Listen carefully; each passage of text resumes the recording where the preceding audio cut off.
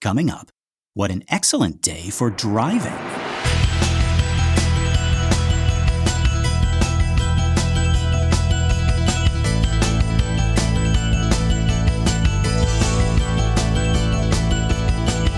Well, howdy folks, and welcome to Minute 58 of The Exorcist Minute, a show where we endeavor to examine, extrapolate, and excavate The Exorcist minute by terrifying minute. My name is Lester Ryan Clark. And I'm Keenan Diaz. And we'll be your holy guides on this journey through what some have called the scariest movie of all time. Okay, so our minute begins with Chris saying, actually, And it ends with the ringing of a phone. Now, who in the world could be calling at this time of the movie? Howard?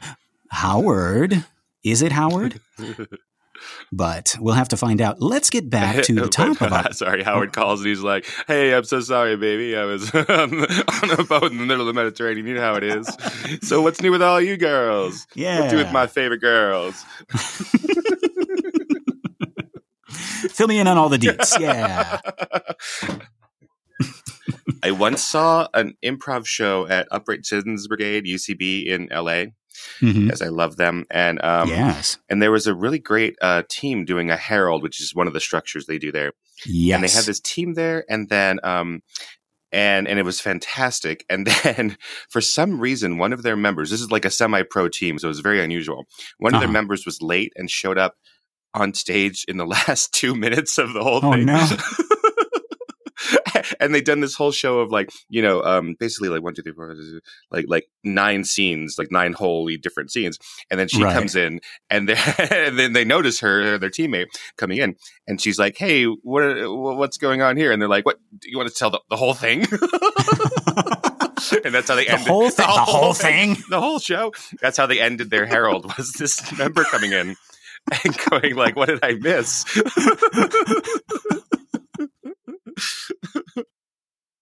I love it. I love it. When you see a good improv show, it is like nothing else. It's like magic, yeah. It is like magic. As good as any movie or any opera. Or anything. Yes. So anyways, that's what Howard's... That's what's going on. Fill me in. Yeah. I decided to take you back, baby. Yeah. Been doing some thinking. Yeah. Everything's going to be all right. Disorder the nerves. What? This sounds pretty expensive. Oh, I'm sorry. My connection's really bad out here now. Oh, he does that. He does that like the mouth noises. Oh. You know, Chris is like, Howard, I know your face. It's like, shh, shh, I can't. Shh, shh, shh, shh. Love you, babe. Shh, shh, shh, shh. He makes he's like making little like beach noises. Like, oh, no.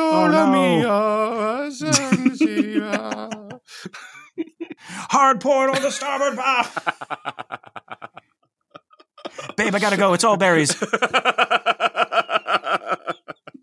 You know how it is. So, anyways, yeah, who could possibly be calling her? I don't know. Who could be? But yeah, we're gonna find out. Well, no, we're not. Actually, we're not.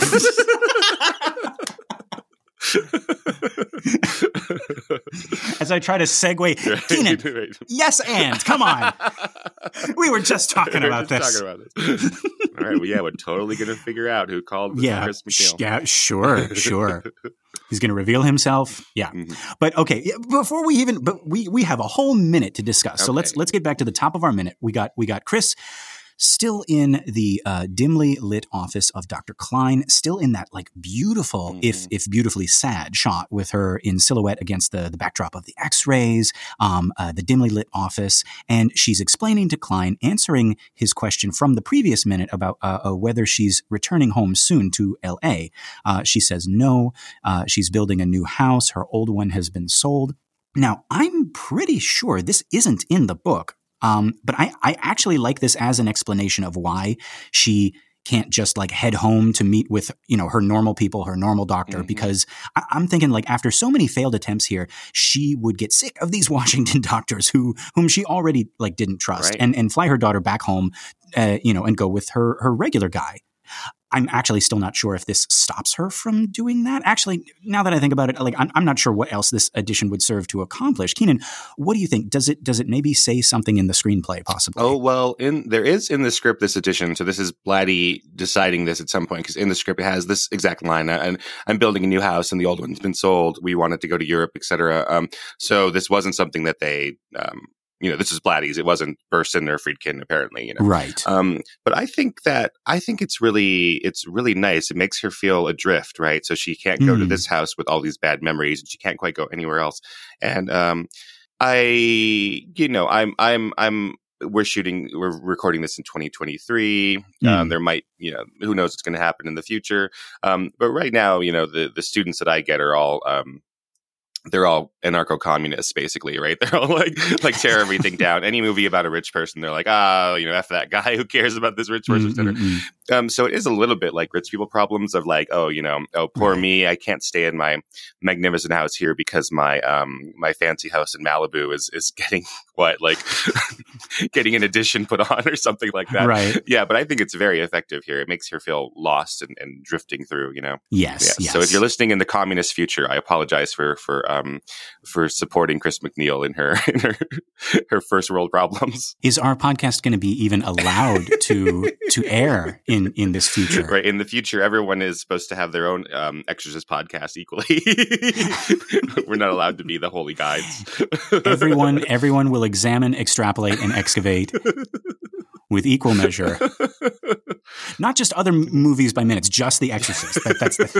That's the one acceptable movie in this dystopian future. I don't know if you've discovered that, because your students are a little bit younger than mine, but my students come in and they are rabidly anti-capitalist. They're like, tear this whole thing down. And there's there's always these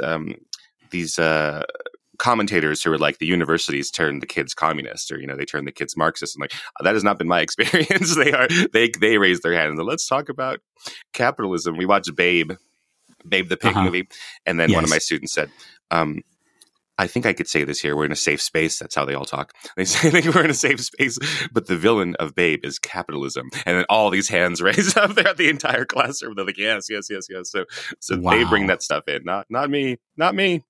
Interesting. I mean, if you're listening in the communist future, it is me. I did that. Yeah. Oh my goodness. Keenan, what are we, why are we stalling? We're going to get low marks. Oh God. Yeah, let's Lenin to this minute. Wow. Okay. No, I think this is a lovely moment with Chris here, and yeah, yes. I think she's adrift. She can't go anywhere. Yeah, I really do like it. It makes it so that she has no other choice. She literally can't do anything else. She has put her trust, the safety and well-being of herself and her daughter, more importantly her daughter, right, in the hands of these people, these doctors. And that's all she can do. All she can do. She's been stripped of everything except hope and possibly faith, and that's it. Right. But yeah, it does set up this pang when she tells us her plans, right? Stuff that she was gonna do with Reagan, right? I was gonna take her to Europe for a while after she finished school, right? That's always effective. Characters talking about what they were gonna do with somebody right before they're surprised by a tragedy. I'm thinking now, like, I'm teaching of Mice and Men. Oh, if you want to get into like, my students love Of Mice and Men. Oh, these communists. But they hate The Great Gatsby. They're like, oh my God. And it is like rich white people being sad. Right. Oh my God. Give me Of Mice and Men, please. Right. Yeah. But to be fair, oh, I'm Gatsby and I have this mansion. I'm sad. I'm so sad. Yeah. My buddy fixed the World Series and made $1 million, and I'm sad. Oh, boo-hoo. With his like $100 bills as a handkerchief. Like, oh, Butler, I'm so tired. Will you wipe my tears for me? I'd be like this isn't any different from any other day. I do that anyway. It's on my checklist. But no, but like talking about like that's where the title of Mice and Men comes from, right? The best laid plans of mice and men. Right. What is it in the Scottish? It's like aft gang ugly, right? Which is often go wrong, often, fall apart.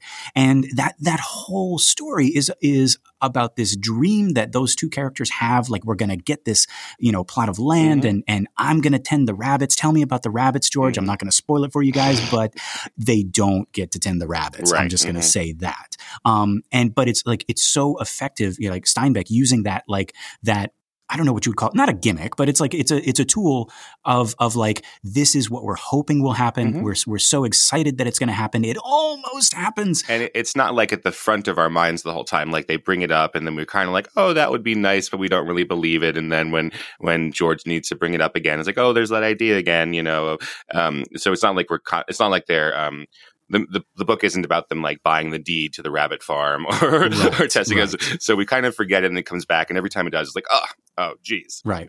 Until that one time where for the whole story, it seems like this impossible dream. And then it's like, oh, this is actually possible. And then tragedy. Right. Well, ask your students. I guess Chris is somewhere in between Gatsby and George and Lenny. I can't live in. I can't go back to my old house because I'm selling it, and my new house is haunted. So we can't go to the continent and take my daughter to the Uffizi and things like that. Yeah. Okay. But yeah. So. All that to say, right? Like, I feel for Chris here. Yeah, absolutely. It's really, really hard. But okay, so she's wondering why Dr. Klein is asking this, like why Dr. Klein is asking about her going home. And he says, first he leans back in his chair. He puffs out his cheeks. You can tell that he's also out of ideas. That's always so much more distressing when a person that you're trusting is like, I got nothing. Like, that's, I hate that. But it's actually good that Chris isn't looking at him. But he thinks it's time they started looking for a psychiatrist. And we do a hard cut because, Keenan, you and I both know, like, we talked about this in previous minutes. We talked about, like, this is the best time to cut because you and I both know Chris jumped up from that table and she was like, fucking finally, the thing that she's been asking for this whole time, the thing that these doctors have been telling her is a hasty decision, a bad decision. And now this guy puffs out his cheeks and is like, you know what we should do? That hard cut was equivalent to us quickly and quietly backing out of the room because we knew what was gonna happen. I'm thinking like she gets up on the table. She's like Eric Cartman all of a sudden. She's like, ha, ha, ha, ha, ha, I told you so. You didn't want to call a psychiatrist. Now you're gonna have to. You have a completely different image of Chris McNeil than I do. Just doing her little victory dance on the table. I made you eat your parents. Oh my god! And we've talked about Cartman on previous episodes too. Like that's the one I'm editing right now. So this is all fresh. God, yeah, he is a horrible son of a bitch. Yeah, you're not supposed to like him. No, you're. Do you hear that, listeners? You are not supposed to like Eric Cartman. He's a capitalist.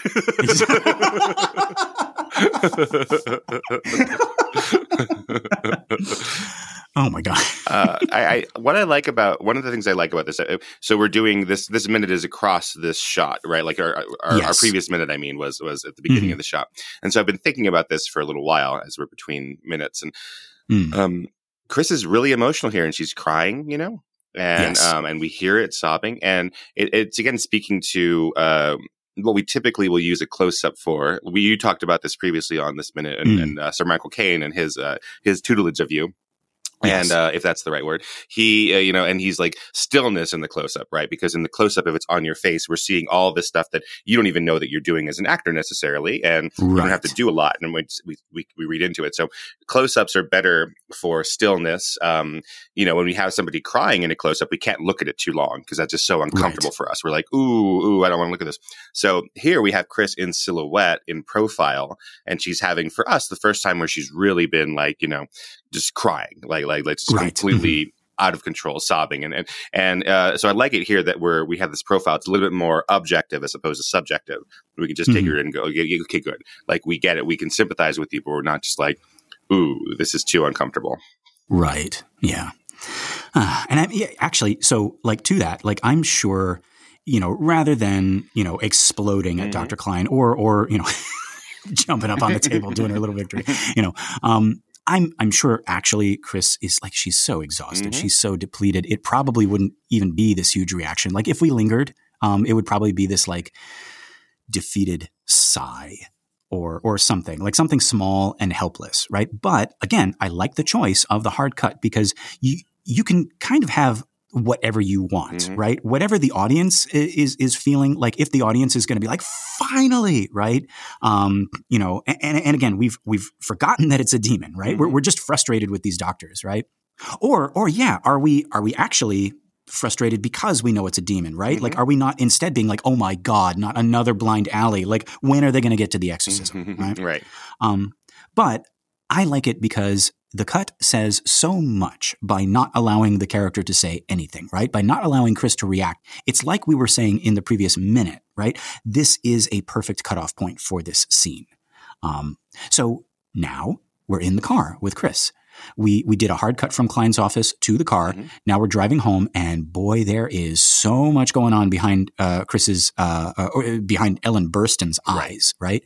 However you feel that last bit of news should hit her, it's definitely hitting her as she drives home. This, I think, is the beginning, or at least perhaps a good line of demarcation as Chris transforms. And that's something we don't necessarily think about, right? Like the transformation of Chris throughout the movie, we think about Regan, but Chris undergoes a transformation as well. And like you said, Keenan, here she is with her famous scarf. This is the first time we've seen it, right? Like we were joking about before, like if there was like a toy line of these characters, right? You would have Sleeping Beauty party dress Chris, and then you would have sunglasses and scarf Chris, and you'd have to have those. You wouldn't be this wouldn't be a line where you would like dress up the figures, right? You'd have to buy a whole separate figure. I did a search while you were talking about Funko Pops, and I don't think that there is a Chris McNeil Funko Pop. I couldn't find them. There is a Regan McNeil Funko Pop, and she is in. Well, why don't you describe to me what the Regan McNeil Funko Pop would look like? Just guessing, not looking myself. Exactly. Oh, it would be the famous, like it would be her in the bed. She's all green and she's got like maybe a little bit of like like vomit, like drying on her chin. And she's in the blue nightgown. She's probably got like the crazy eyes. And obviously it's a Funko Pop, so she's got no mouth or anything You're like that. You're very good at this. The one thing you're missing from this is little scarring of the face. Oh yeah, well of course. Yes. I mean, like but you have the blue nightgown and everything. Exactly. Yeah. So there isn't a Chris McNeil one that I could see, but I would certainly think it would have this scarf and the giant sunglasses from later and all of that. Right. Yeah. Get on it, Funko Pop. Come on, Funko Pop. Right. Like you're gonna have a whole new group of people buying Funko Pops after this episode, and they're gonna be like, well, we already have the Reagan one. Like, what about? And also, what about normal Reagan? Come on. What about Sharon? We need a Sharon. We need a Father. You don't even have Father Funko Pop. Step up. Like, we need a Karis. We need a Marin. We need I bet you have a Pazuzu. You got to have a Pazuzu. You probably already have a Pazuzu. I don't see one. Really? Funko Pop. I am disappointed. I see one that you could buy of Regan McNeil signed by Linda Blair. Oh, well, there we go. $80. That's not bad at all. $80? Wow. Hang on, Keenan. I'm just going to open a tab here. I'm just going to purchase. Yeah. Or a Captain Howdy Funko Pop? Yeah, I don't see any of that. That would be, well, how would you even do that? Just a Ouija board. Or just the face, but then like I don't know. How did you do that? Well, anyway, all right. We got the South Park trap, the Funko Pop trap. Oh, don't get in this. I have one Funko Pop, and I have it on my shelf. And whenever I show it to people, I say, do not take this as a sign that I want you to buy more Funko Pops. This is the one I have.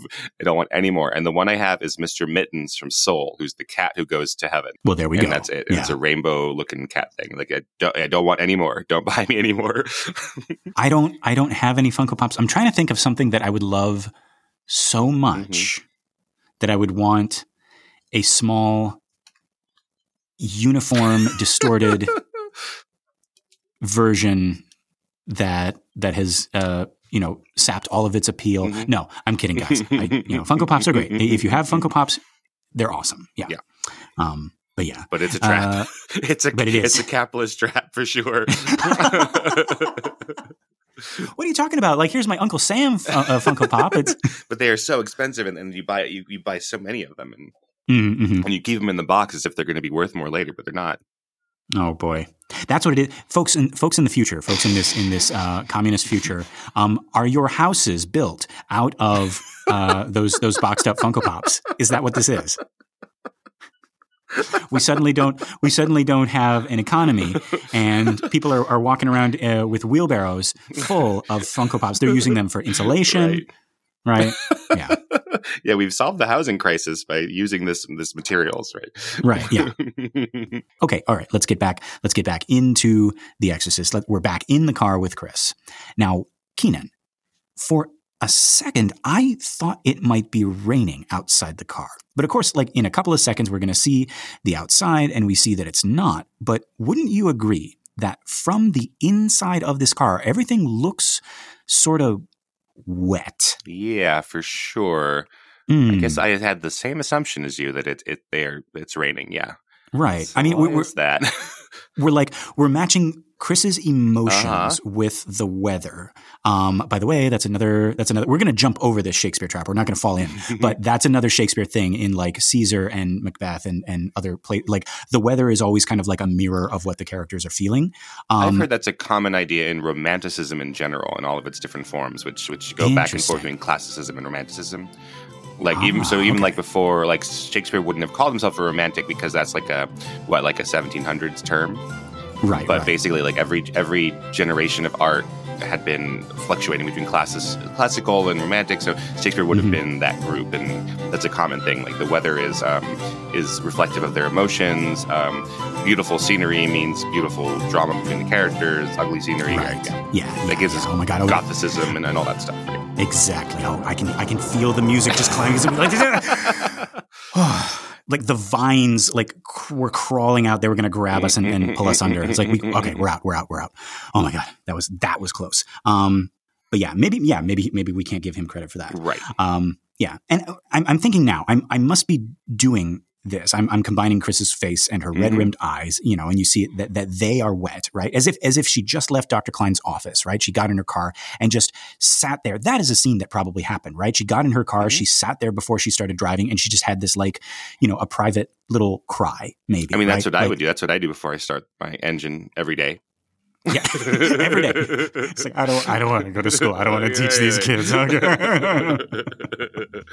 That's our ritual before we start this podcast. Right, like, 5 seconds of crying. Let's go. Yeah, I expertly cut it out so you guys don't hear it. But yeah, that's the like when I get the file, the first 5 seconds is just us sobbing. It's like I don't want to do this. Yeah, but no, I can absolutely see that happening, and then she she composes herself and she starts the car and she leaves, right? But then even the music, right? It's like making me think of a drizzly, rainy traffic Washington night, right? I swear in my mind's eye, even now I'm thinking of it, right? I don't have the video open, but like I'm seeing the windshield wipers moving across the screen, but I know they're not, right? So what's going on? Like, is this just me, or like you said, you got the same feeling? Yeah, absolutely. Yeah, until you pointed out, I didn't quite realize it, but yeah, it looks like we're in a sort of a bubble in this car. And, part of this car, I'm almost certain, I don't have the proof of it. I'm almost certain this shot of Ellen Burstyn is in a non-moving car that they're shooting. So I've been around this more and more. Our cinematography teacher at UNLV Film makes the cinematographer students do this every year in what's called a process shot. So process shot would be the car like on a green screen or a rear projection or anything like that. And then, the less experienced actors jam the wheel left and right. Like, right. Like Dr. Klein. But no, so it's basically like, the actor's there and they're doing their scene, but what's behind them is not really cars moving around. They're usually like just string lights or something like that. So I've done that in one of my movies, and then now I've been around a more sophisticated version, and I'm pretty sure this is just her on a studio with this car, and we have little light, because you don't actually see any cars behind her. You just see headlights, right? Right. So yeah, I'm pretty sure that's what's going on. And then we have some lights that are being rotated in front of her, like a grip or something, kind of doing that whoosh, whoosh, and it's the same light over and over again. So it's not literally raining, but part of the artifact or the is that the word of it? A relic of that would be sort of this gauzy look around the car windows that makes it feel a little bit more, like we're underwater or something like that. Yeah. Now, it seems as if the music is just called string quartet. At least that's what the Amazon X-Ray says. This Amazon X-Ray has bitten us in the past so many times now. Yeah, it's hard to trust anymore, right? It's as untrustworthy as Reagan's X-rays, right? Like just miscrediting people, not crediting people. Sometimes they'll have like a little bit of trivia, but it's like entirely in the wrong place, right? But yeah, the X-ray just says String Quartet National Philharmonic, conducted by Leonard Slatkin. So it gives us the conductor, but not the composer. Could we then credit this to our mysterious exorcist composer? I wouldn't trust it. I don't understand it. It's such a short cue, right? It's a very short music cue. So yeah, I don't know if anyone has a better way. Teach us how to research this kind of thing, because it's we've been trusting Jeff Bezos, who in our communist future is like the village fool. Like he's in the square of this muddy town, and your job as you go past is to throw mud at Jeff Bezos. Yeah, but this is where it begins. People start to realize how terrible the Amazon X-ray is, and that causes the communist revolution. This is how we secure our immortality, Keenan. We'll be in the history books. Well, no, they won't be books. We'll be in the history PDFs. And it'll be like, well, yes, the hosts of the Exorcist Minute were the first to point out that the Amazon X-rays were not always correct. Pioneers of their time. And a fire emerged out from where are we most listened to right now? I suppose in America. But we have had some listens in Africa and other places. So yes, we've had one listen in Africa. That is my favorite thing. The one person in Africa, come back to us. Oh, as in they listened once. They listened once, because I have so on my hosting site, I'm able to look at the locations of all the downloads, and like at the very, very, very beginning of this show, I'm like, oh, look at that. Like, we have, in North America, we have this many downloads. In South America, we have this many in Europe, we have this many. And in Australia, we have this many. And in Africa, the entire continent of Africa, we have one download. And so that's just one person's like, oh, the Exorcist Minute. And they listen to the first 5 seconds of it. I was like, nah. And whoever, who knows? Please come back to sir, us. madam, please, like we promise we've gotten better. Please give us another chance.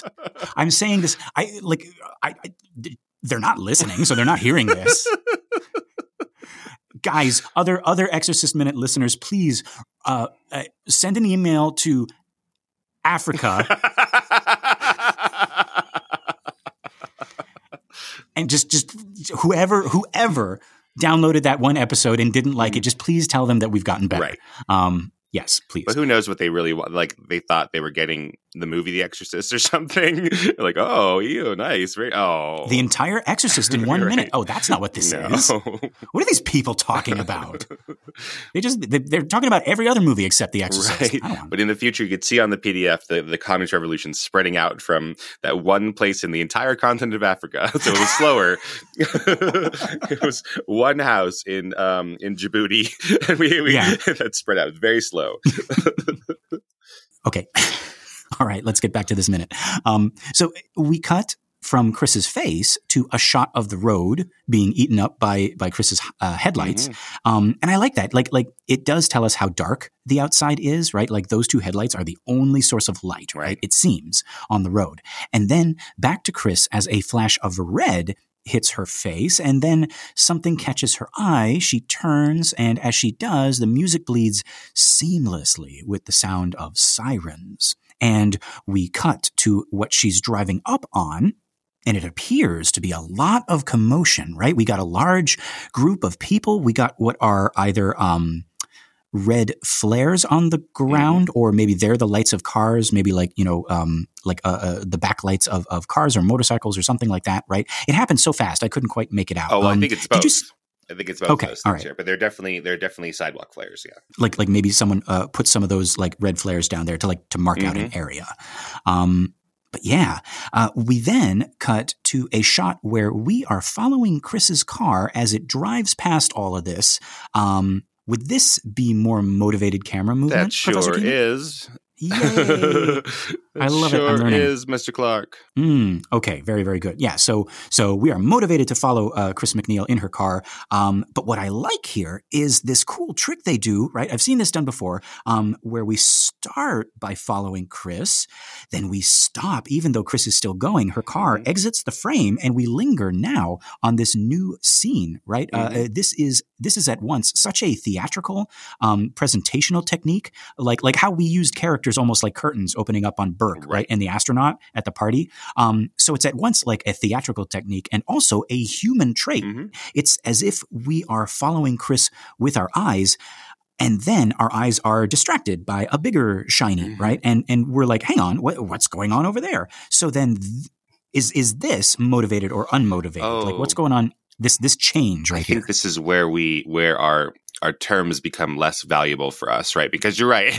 What's more what's motivating it more? Yeah, the bigger shiny is all this commotion, etc. So, I would say it's still motivated, even though it contradicts my definitions from earlier, right? Because I think it's exactly what you're saying, right? Like we have been. Like a magic trick, like a magician's left hand is saying, and here we go over here. And then the right hand comes over and picks up where the left hand was, and it moves us to the other side, We're being motivated by that. Yeah. So like our eyes were naturally following Chris's car. So maybe we didn't notice the camera, but then the camera stopped following her. So that might be, well, you say motivated. So, but then it was unmotivated when we started backing away at the dinner party. Right. Yeah, this is, I think, the camera stops and there's all this other commotion. A police car is pulling onto the sidewalk, basically. And so, we're looking at all this other stuff, and our eye doesn't go, "Oh, I miss Chris." It's like, "Oh, look at this interesting stuff here." Right. And so, this is a crazy shot here. We got a lot of red. The night is sort of naturally black with splashes of fluorescent white, and then splashes of brighter, more alarming red over that. We got people running to see what happened. So whatever happened literally just happened, I guess. And are we supposed to notice that these are the stairs? These are the stairs, or is that shot too fast? I think the shot is too fast. And also think about this: like does Chris realize that this is the edge of her house? Like she's new here, right?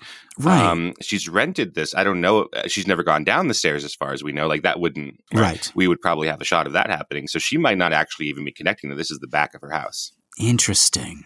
Yeah, that was the thing I thought of, like, watching it this time. Like, and I was like, okay, if it were me and I was driving up on a part of my house, like literally the back, because folks, this is, I don't think we're spoiling anything. Right. This is the back of, these are the famous stairs. This is the back of Chris's house. That's where like all of these people are gathered, right? For what reason, we don't know. But yeah, like, if it were me driving up, and seeing a whole bunch of people like gathered around the back of my house, I would pull up also, and I'd be like, "Hang on, like I live here. Right. What's going on?" But she passes by, so Keenan, I think you're right. Like the house is so big, and it's like on this like brick hill, and it's like part of like a bunch of other. The hill is not just hers alone, right? Like there are other houses there, right? Yeah, when we see it in the wide, in the shot that takes us from Iraq to Georgetown, she shares it with a bunch of different people, right? Right. So those necessarily aren't her stairs; they're just stairs, like near the back of her house. Yeah, and again, they're closest to her daughter's window. It's not necessarily near the front of the house, so she might not have ever. She been back there. She might not have ever been back there, exactly, and she certainly has not parked her car over here by whatever building this is and walked up these stairs, right? She might not know this is her house at all. if we have the opportunity to, and you can go frame by frame through the shot of Chris's car as it passes by that we were talking about.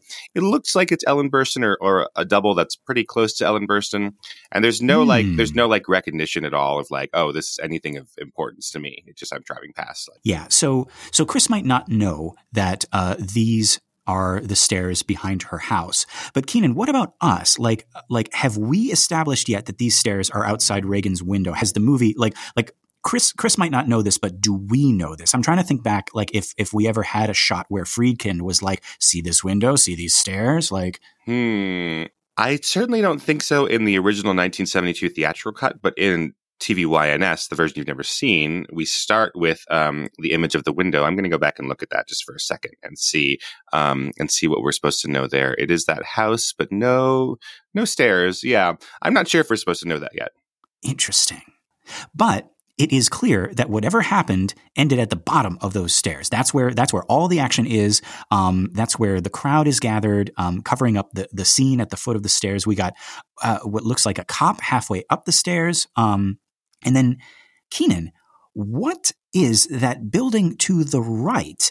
That like Gothic archway with what looks like a medieval portcullis. Like, you see that? Like my immediate thought was that it was the church, and then I was like, no, they're not that close. Like, but what else could it be? No, it probably can't. It can't be like the church with where that Reagan went and defaced and stuff like that. I mean, it would be really convenient. Well, that makes a little bit more sense than her like Scooby-Dooing all over the place around town without a car, right? Right. But these are real places. Where you going, miss? I want to go to the Dahlgren Chapel, please. Why do you sound like that, miss? Allergies. These are real places. I mean, we could investigate it. I wonder. Sorry to do this on the air again, but let's see if I could, Google Maps, Exorcist, stairs, Georgetown. All right, here we go. I got them. You got a picture of them on Google Maps. The Exorcist steps, Georgetown University Graduate School of Arts and Sciences. Okay.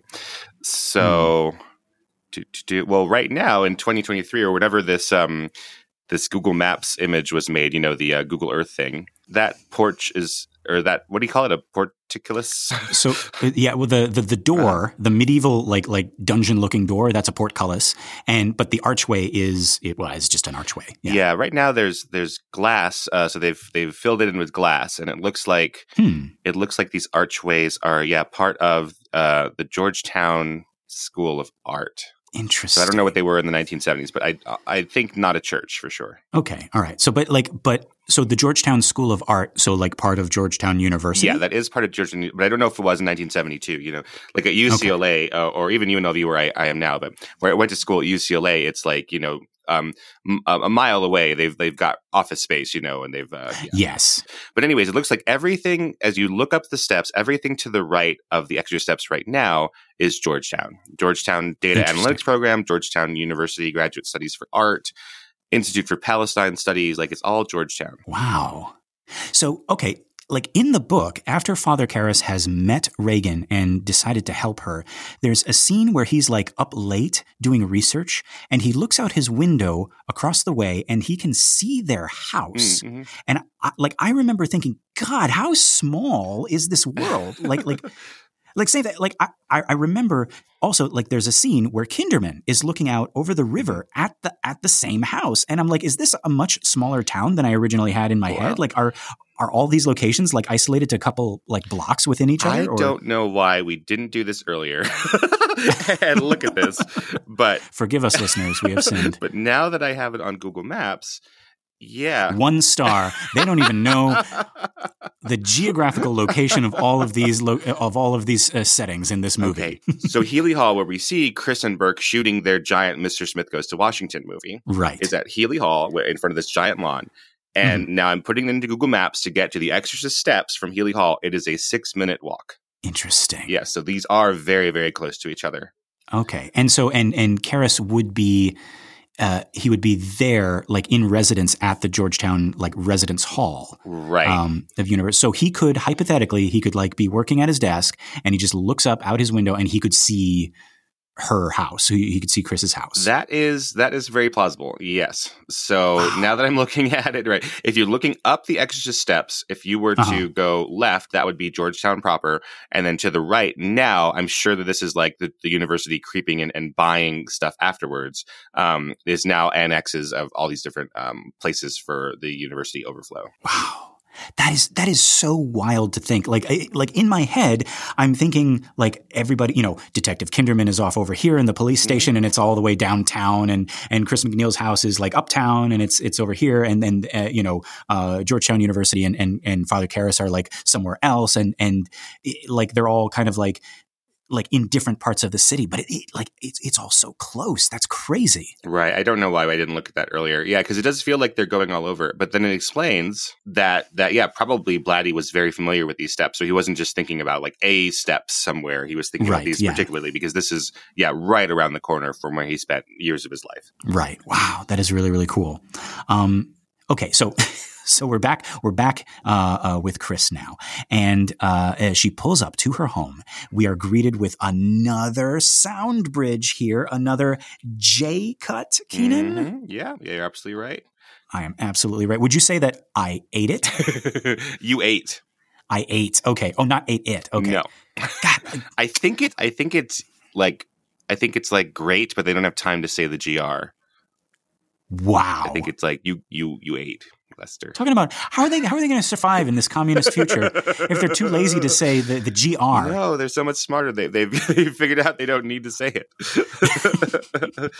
You're great, Lester. No. You ate. You ate. Gotcha. I know. I remember what Shakespeare said. He said, "Brevity is." That was William Shakespeare, or as the kids call him, Billy Shakes. Yeah. But yeah, okay. So this is a J-cut because we got the sound of Chris's phone happening before we cut to the inside of the house, right? It's happening as she's pulling up in the driveway. Right. And then we get to see the house. I promise, guys, we'll get some L cuts in there soon where the sound lingers into the next shot, right? There's one that sticks out clearly in my mind, if my memory is correct. Okay. But yeah, so the very last bit of this minute is the first second of a new shot. We are in the MacNeil home. The phone is ringing and the lights are going crazy. What is going on? We'll have to wait until the next minute to find out. And we're definitely going to find out who's been calling Chris in the middle of the movie. In the middle of the movie. Who could be calling in the middle of the movie? Don't you know what time of the movie it is? Mm-hmm. Turn off your I told phones. you never to call me. Yeah. Pay attention. Should be in airplane mode. Yeah. But that's all my notes for this minute. Keenan, did we miss anything? I think we got it. Okay, folks, this has been another excellent Exorcist Minute. I've been Lester Ryan Clark. You can reach me on all the socials as Lester Ryan Clark. And I've been Keenan Diaz, and you can find me on Letterboxd and Instagram as Howdy Keenan. Awesome. Our website for the show is theexorcistminute.com. We also have a Facebook page, so if you like us and you want to share us with your friends, you can head on over there. If you don't like us and you want to share us with your enemies, you can do that too. We also have a listener group on Facebook. It's called Compelling Conversations, an Exorcist Minute listener group. Just request to join. We'll let you in. You can be in there with us. And of course, if you want to leave us a message, our email is theexorcistminute@gmail.com, all one word. We want to hear from you. Tell us how you found this film. What's your history with it? What's the scariest moment in the movie for you? Lastly, if you liked the show and you want to help us out, the best thing you can do is just head on over and give us a little 5-star review, right? That'll help other people find us, and we can keep growing this cool community. Okay, so Keenan, are you thinking what I'm thinking? I think I am, Lester. Folks, until next time, the power of George and Lenny compels you.